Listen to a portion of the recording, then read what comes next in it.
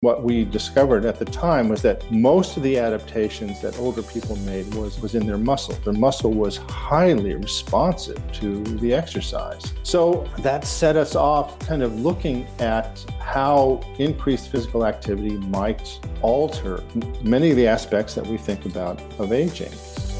Welcome to Longevity by Design, a podcast designed to give individuals access to the leading scientific information in the field of longevity. The ability to add years to your life and life to your years needs no opinion. Join us as we ask science to take the wheel. In each episode, Dr. Gil Blander joins a co-host and an industry expert in the field of longevity, shining a light and getting the answers to the key question: how can we live a longer, healthier life? Hello, I'm Ashley Reaver, and I'm joined by Dr. Gil Blander. Welcome to Longevity by Design, how to live a longer, healthier life. We're produced by Inside Tracker, your science-based guide to optimizing your body from the inside out. Our guest today is Dr. William Evans. Dr. Evans is an adjunct professor of human nutrition at the University of California, Berkeley, and an adjunct professor of medicine in the geriatrics program at Duke University. Dr. Evans' research examines the functional and metabolic consequences of physical activity in elderly people, as well as how dietary protein and energy needs change with advancing age. He was the first to describe the condition called sarcopenia, the age-related loss of muscle mass and strength. His research also includes the connection between sarcopenia and biomarkers like decreased testosterone, estrogen, and growth hormone production, increasing insulin resistance, and poor diet. Welcome, Dr. Evans. Yeah, it's great to be with you. Welcome, Dr. Evans. Thank you. So, Dr. Evans, can you start by walking us through kind of your career path and how you ended up focusing on aging? Sure. So my undergraduate degree is in zoology. My graduate degree is in human physiology or exercise physiology. And I came to Boston and took a faculty position at Boston University. At the same time, I was a postdoctoral trainee at MIT, where I worked in Dr. Vernon Young's lab. And Dr. Young was a scientist who really kind of helped to define dietary protein and amino acid requirements. Around 1982, the Tufts University received funding from the USDA to create a brand new research institute called the Human Nutrition Research Center on Aging. The original director of that of the whole facility was Dr. Hamish Monroe, eminent scientist from MIT. And I was very lucky. He asked me to head up the first, essentially one of the first labs at the center. My lab was the human physiology lab, and I had never really done any research in aging. And so I was a little concerned, but the more I looked into it and the more I talked to many of my colleagues, it was clear that we could essentially apply many of the concepts that we knew about exercise and training to old people. It had never really been done before. And so my laboratory was the first to show that old people were remarkably responsive to increased levels of physical activity. Before I started doing my research, there was this notion that at some age, it might be more harmful for people to exercise than it would benefit. And so we attempted to dispel that notion. Some of the first studies that we did, we looked at aerobic exercise because that was the type of exercise that most health practitioners recommended. And we were able to demonstrate that if the intensity is matched between old and young people, the response is exactly the same. That is, we showed that the absolute improvements in maximal aerobic capacity between a group of older and younger people was exactly the same. And what that meant, because older people started out at a lower aerobic capacity. So what we were interested in was to address the question does aging in some way prevent the adaptation that we make to regular aerobic exercise? And so we matched the amount, the intensity, the frequency, and the duration of the exercise that they did. And we found that the absolute gains in maximal aerobic capacity were exactly the same between a group of healthy older and healthy younger people. And what that meant was that the relative improvement in our older subjects was 20% in 3 months. Essentially, they had regained the fitness that they had lost in the previous 30 or 40 years in 3 months of exercise. So wow. It was a pretty astonishing finding. And what we did at the time, we collected muscle biopsy samples to look at how well the muscle adapted. And what we discovered at the time was that most of the adaptations that older people made was in their muscle. Their muscle was highly responsive to the exercise. So that set us off kind of looking at how increased physical activity might alter many of the aspects that we think about of aging. And I was fortunate to have as a trainee a physician named Dr. Walter Frontera, and the medical specialty was physical medicine. So we decided to look at what we call resistance exercise training, because if you look at the literature at the time, the major deficit that we all suffer as we grow older is weakness. And weakness limits many aspects of everyday function. So we took, again, a group of healthy older men and then put them through a high-intensity resistance exercise program. Again, it's something that had not been done before, again, because the thought was that high-intensity exercise, especially weightlifting, would be somehow harmful. And we showed that these men increased their strength by 100 to 200% in wow. 3 months, and increased the size of their muscles. That had also not been seen before. We used CT scans to look at the size of their muscles before and after, and it was really astonishing, the amount of change that we saw. And that got a lot of people's attention. I was then fortunate to have another physician join my group. She was a geriatrician, and Dr. Maria Fiataroni. And so we were aligned at the time with Harvard, and the teaching nursing home at Harvard is called the Hebrew Rehab Center. And so we decided that we would try and see if high-intensity resistance training worked in very old people. So I remember the first time we went to the Hebrew Rehab Center, and we told them that we wanted to examine the effects of exercise on some of their residents. And they thought we wanted to have everybody sit around in chairs and kind of wave their arms a little bit. What you see in many nursing homes and long-term care facilities even now. And we said, no, we want them to lift weights. And they were very skeptical. They gave us really permission to do a kind of a pilot study.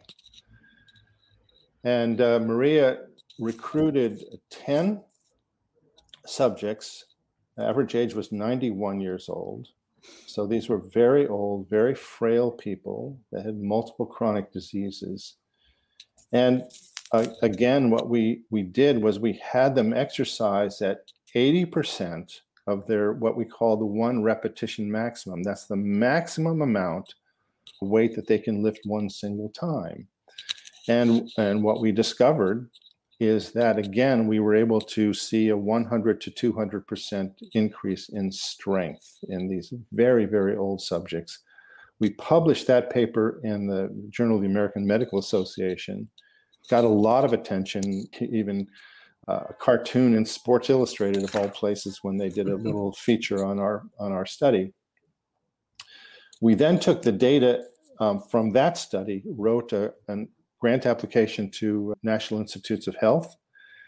They funded a much, much larger study in the nursing home where we examined the interaction between weightlifting and nutritional supplement. And so we had 4 groups. We had a group that lifted weights and received a placebo drink, a group that lifted weights received a nutritional supplement. In this case, it's a drink very much like Ensure, one that you can find in the grocery stores. And then we had a group that didn't exercise and received the supplement, and a group that didn't exercise and received the placebo. Because surprisingly, there were some people that looked at our initial paper in JAMA and said, well, just getting them out of their rooms and having them do anything is going to increase their strength. And so we had to have an attention control. And this study was in 100 of the residents. So it was a big study. We ultimately published the paper in the New England Journal of Medicine, and it got a lot of attention. And we were able to show a number of things with that, but importantly, the increases in strength were associated with better walking speed, better ability to climb stairs, better balance. And we measured spontaneous activity. That is, we put an activity monitor on their bodies and just measured how often they got up and moved around. And not so surprisingly, the individuals who got stronger increased their spontaneous activity. And in this study, our oldest subject was 98 years old. Wow. And again, these were subjects that had multiple chronic diseases, and which is typical of most nursing homes.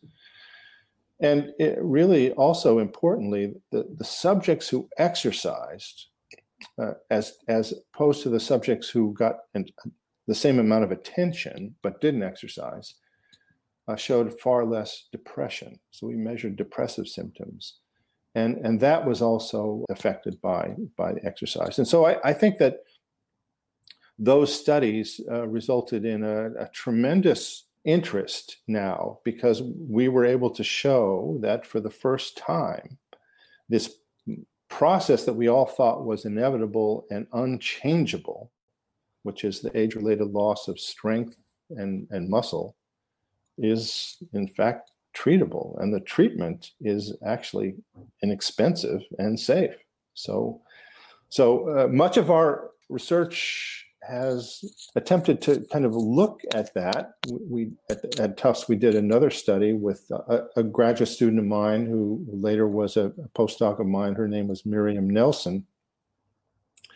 And we had an NIH grant to look at postmenopausal women doing strength training, again, compared to just sedentary control.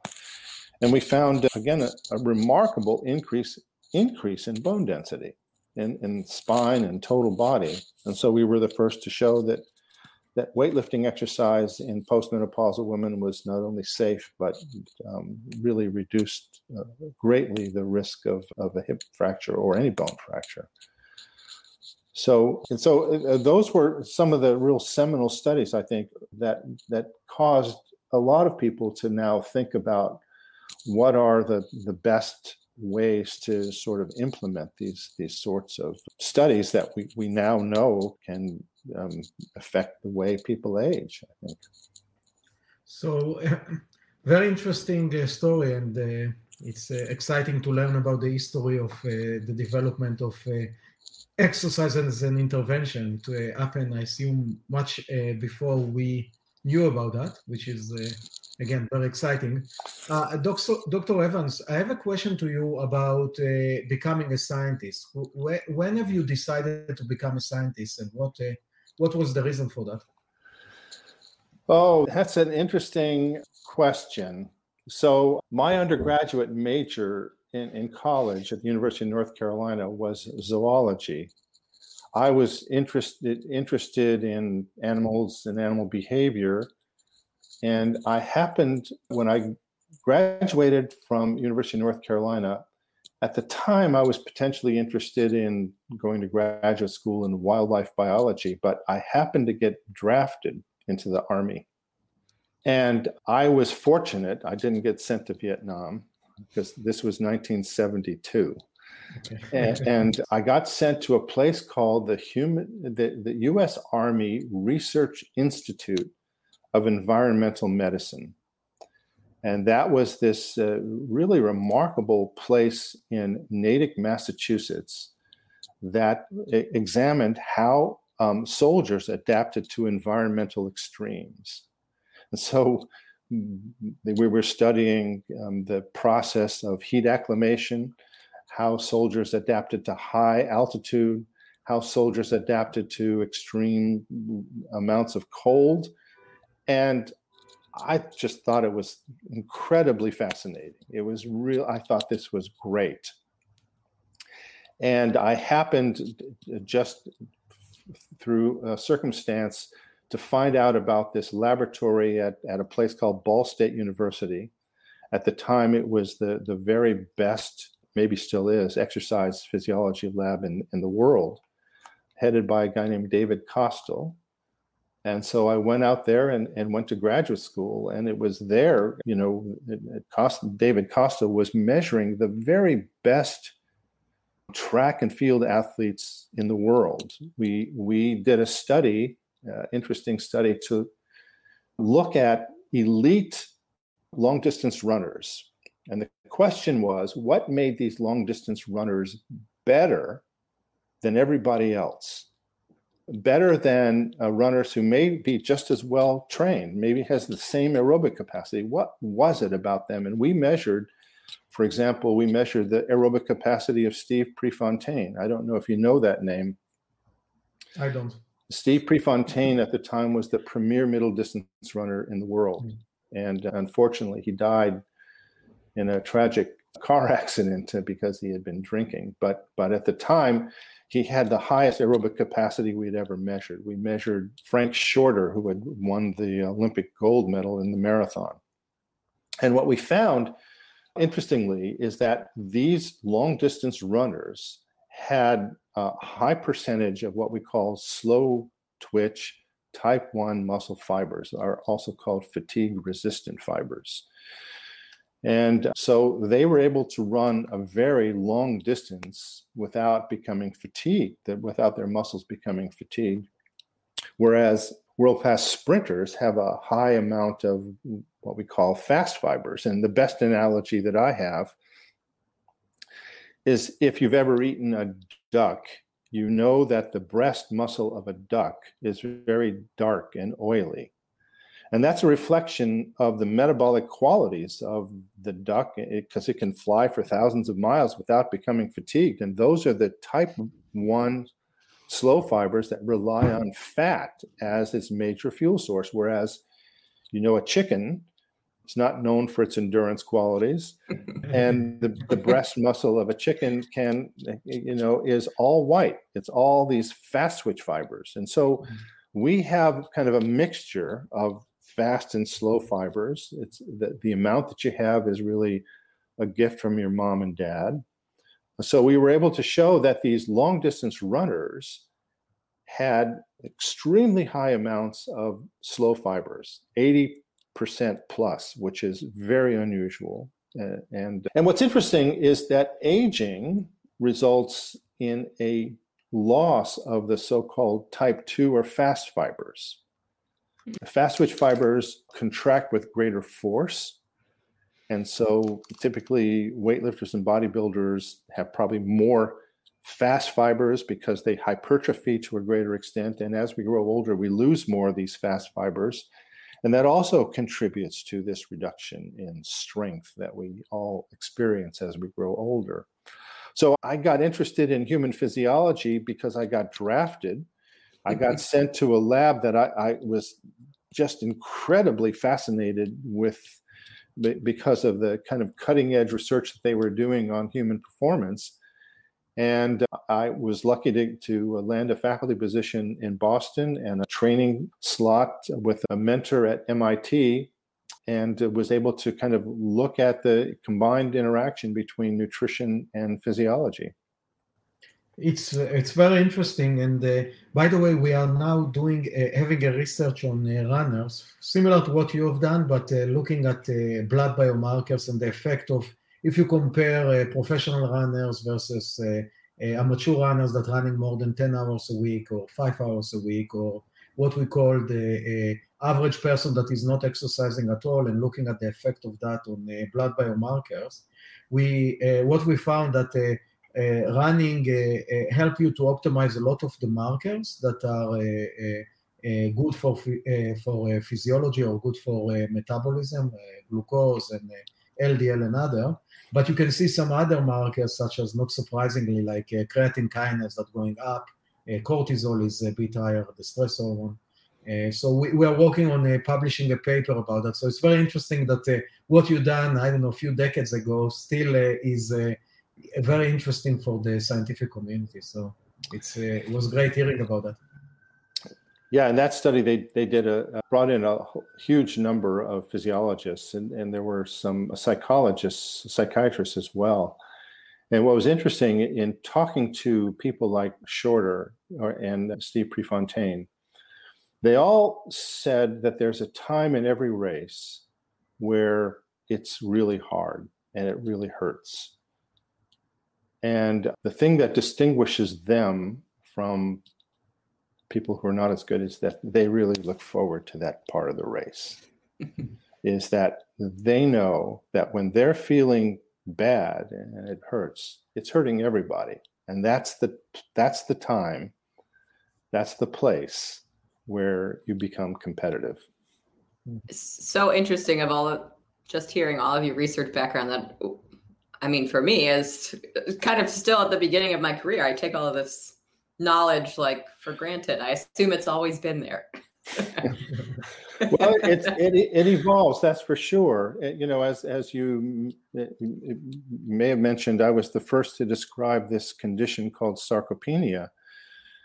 And the word was coined by Irv Rosenberg, who was the director of the Nutrition Center after Hamish Monroe left, because we had always observed that muscles in older people were smaller than muscles in younger people. And so the word sarcopenia, that in the way that I described it, is the age-related loss of muscle mass. Now, what's interesting is that what's happened over the last 30 or so years is that the term sarcopenia has taken on a slightly different meaning. And that's because until recently, we've had no way to actually measure how much muscle someone has in their body. And you would think, well, how can that be? But if you think about it more carefully, the muscle mass, as opposed to lean mass or fat-free mass, is a very specific part of the body that doesn't lend itself terribly well to measurement. And so what's happened in the scientific literature is very large, what we call cohort studies, have measured lean body mass and shown that the amount of lean body mass, or even changes in lean body mass, seem to be unrelated to changes in function or risk of disability or even mortality. But changes in strength are much more associated with these outcomes. And so it's caused a lot of people, a lot of scientists, to make the hypothesis that muscle mass then is not very important because lean body mass is not associated with these outcomes. And I have always thought that that's not true, because lean body mass is not a measure of muscle mass. Muscle is only a small component, or a component, of lean mass. Lean mass is also your total body water, it's viscera, it's everything else. And so recently, my colleague, Dr. Mark Hellerstein at the University of California, Berkeley, invented a brand new way to measure how much muscle mass you have in your body. And it turns out it's a pretty straightforward way.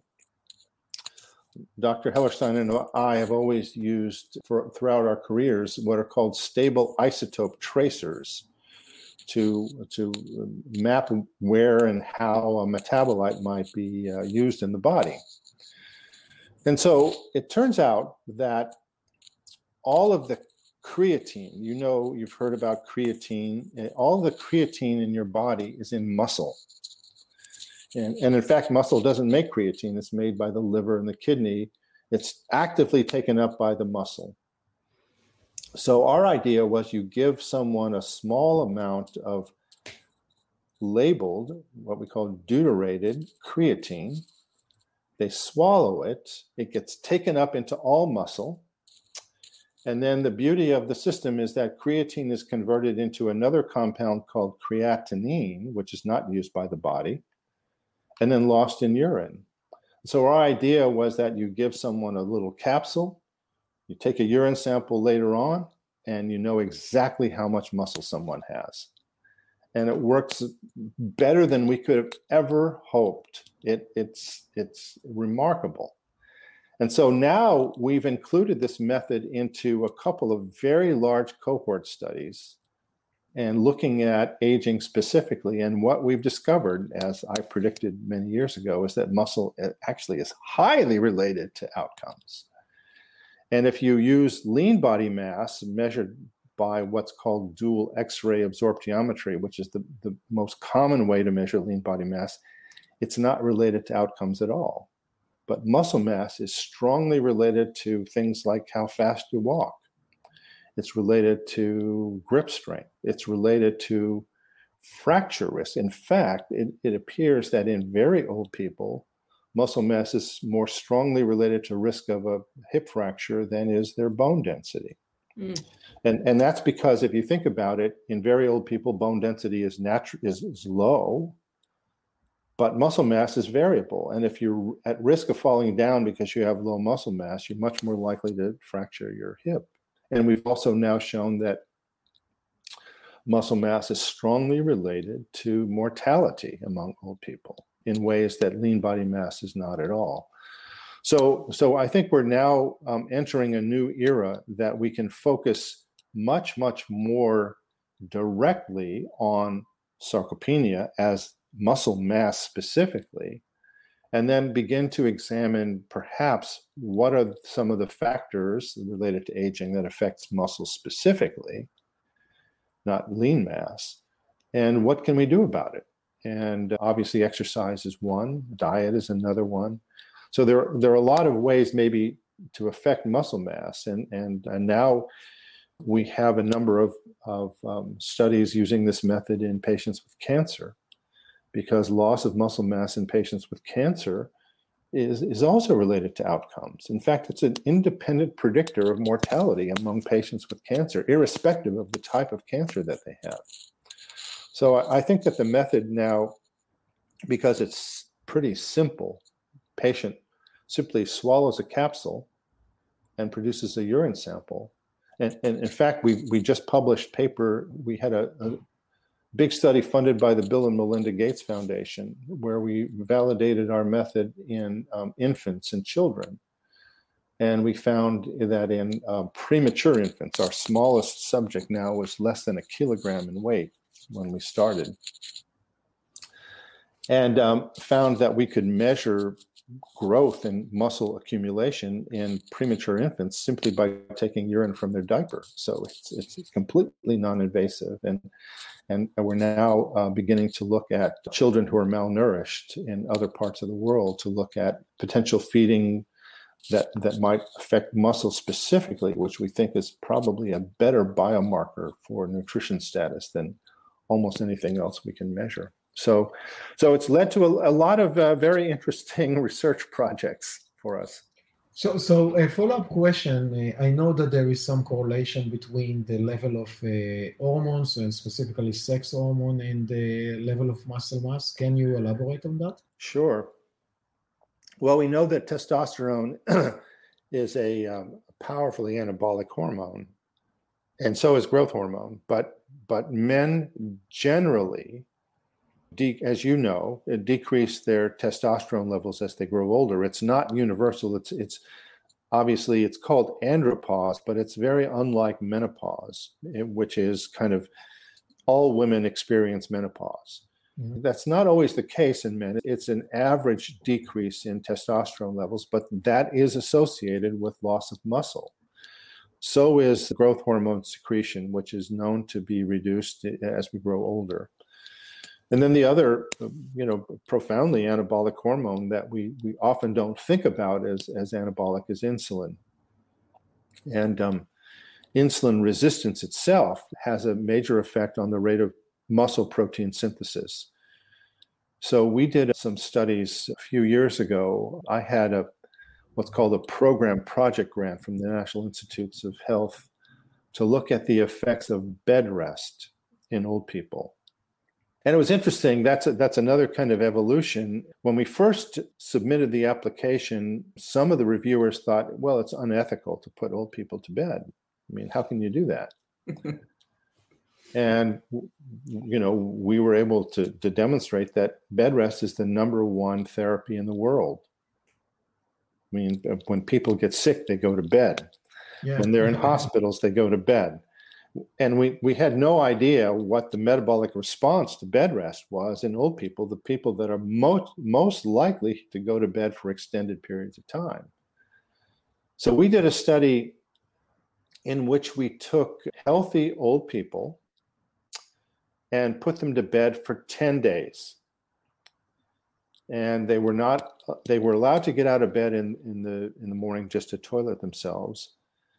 And then we looked at the responses. We fed them the recommended dietary allowance for protein, which is 0.8 grams of protein per kilogram body weight per day.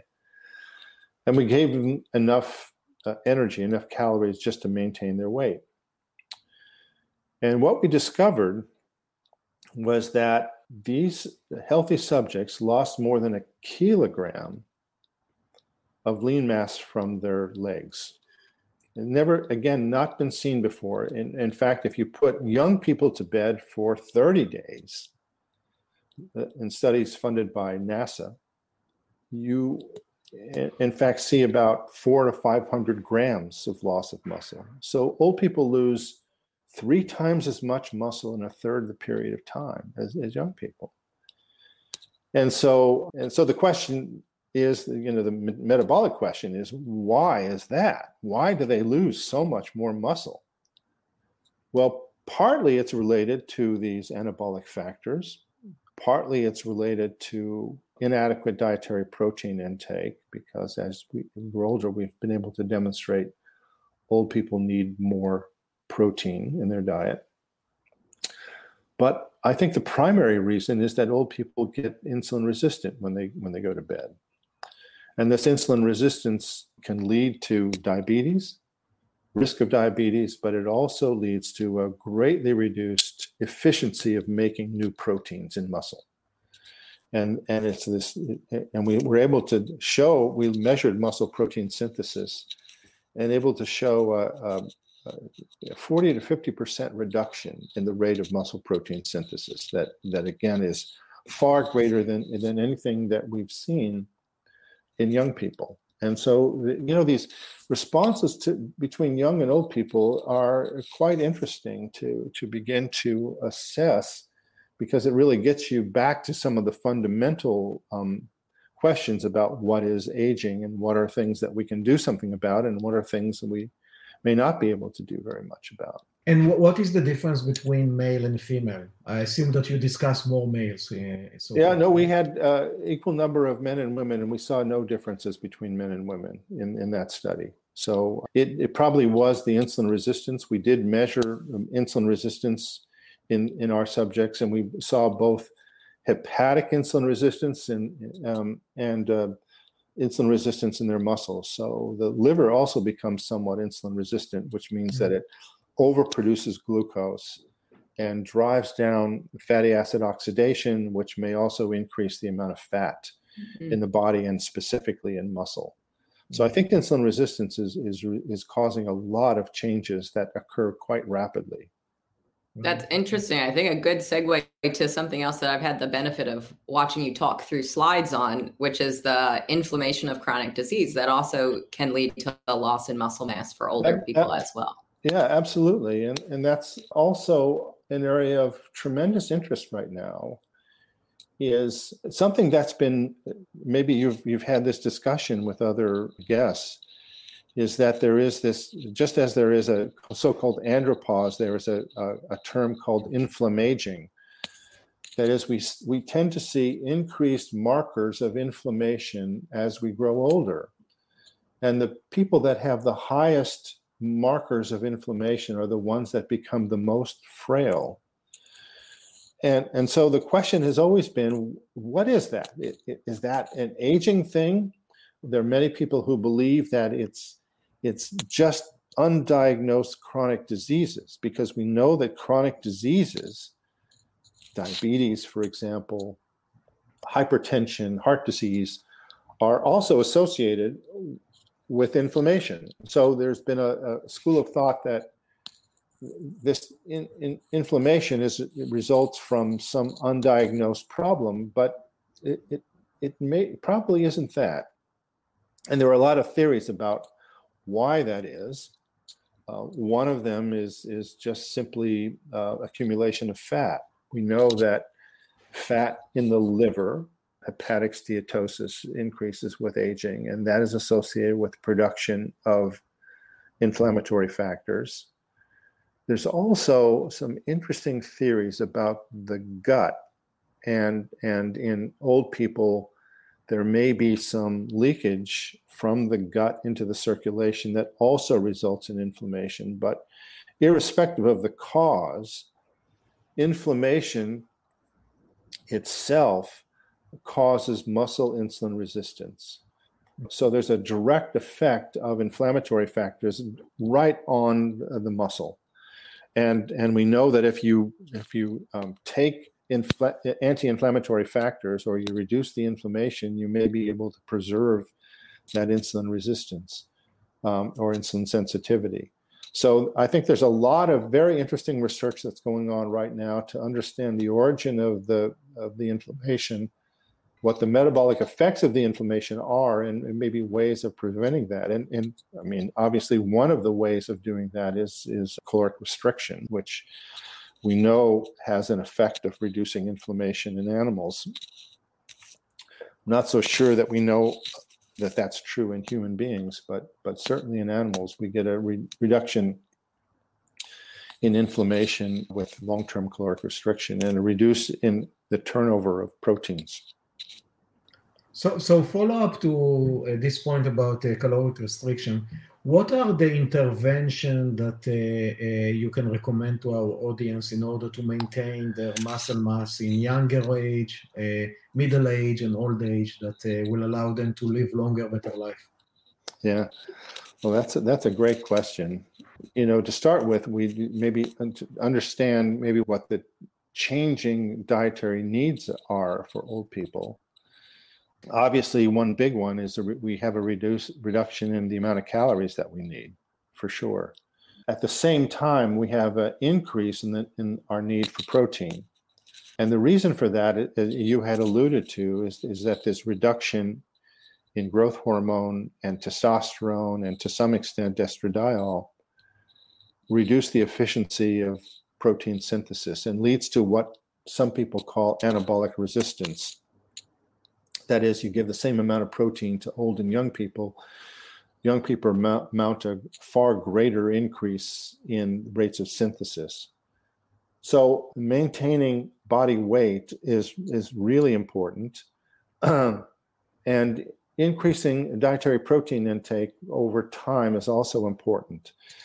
And it's difficult in many cases, and some amount of protein supplementation might be of some benefit, particularly in very high quality proteins. We know that proteins that are rich in essential amino acids are far more efficient at stimulating muscle protein synthesis and helping to maintain muscle mass.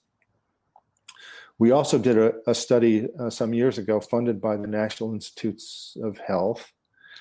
We wanted to ask the question,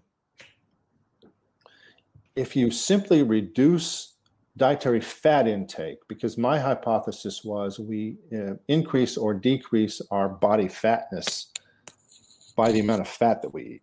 And so what we did was we took a group of older people that had insulin resistance, that were overweight or obese, and we put them on a 20% fat, 60% carbohydrate, and 20% protein. So essentially the diet was greatly reduced fat, increased protein, and greatly increased carbohydrate intake. And we allowed them to eat that ad libitum. They ate as much as they wanted to eat. We didn't have any restrictions. And we found that on the low-fat diet, our subjects lost about a pound a week and increased their insulin sensitivity, decreased their body fat levels. And so it had an overall very positive effect. And we weren't the only ones. It's a big study that you may be familiar with called the Women's Health Initiative Dietary Modification Trial. It's an interesting study in tens of thousands of older women, some of which were told to simply decrease their fat intake and increase their intake of whole grains and vegetables and fruits. And the other group, the control group, was simply given healthy diet information. And the women that reduced their fat intake lost weight, a significant amount of weight. But even more importantly, as long as they maintained the lower fat diet, they maintained that lower weight over 6 or 7 years, which is really important. So I think that one of the most important dietary recommendations we can make is that a reduction in particularly saturated fat intake may have very long-term health consequences. An attempt to control your calorie intake by decreasing your fat intake is much easier, and eating high-quality protein. And so those are some simple ones.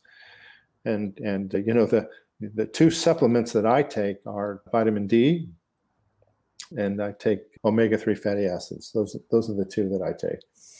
I've been thinking all of this sports nutrition mumbo jumbo that comes out, I would love to know how you feel about most of it, since I'm sure it's a phrase from some of your studies that have been taken and just, bastardized.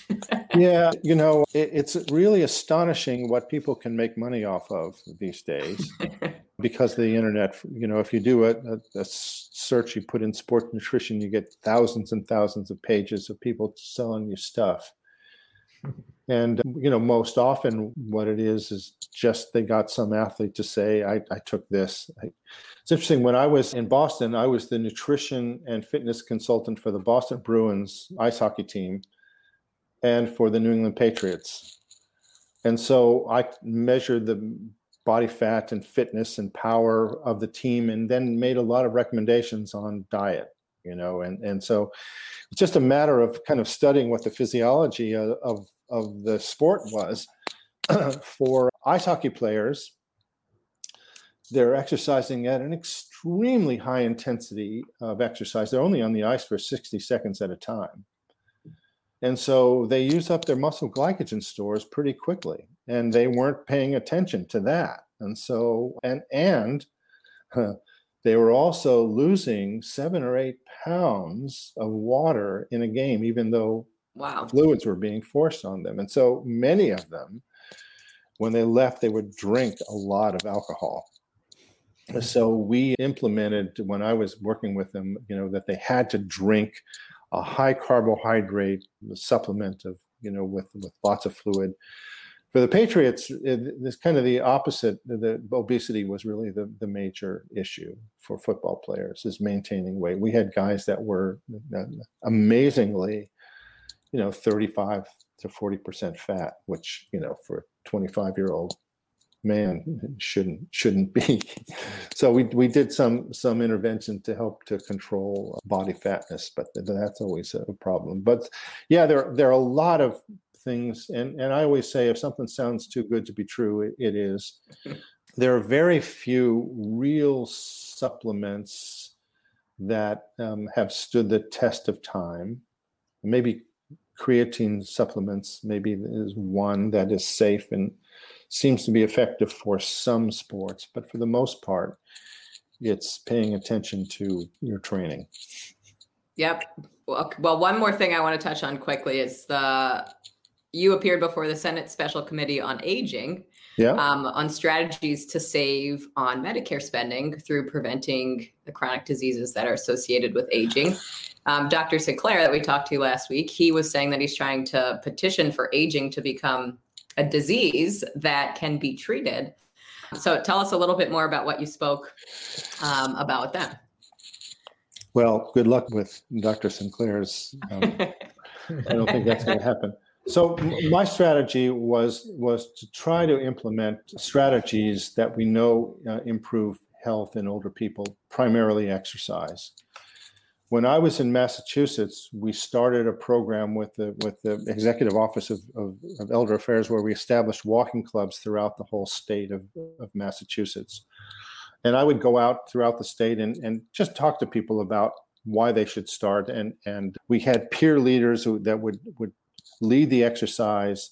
We had programs all over the state. Every fall, we had an event called the Governor's Cup, where we have thousands and thousands of older people would come for we had a 5K walk, a 5K run, and a 1 mile walk.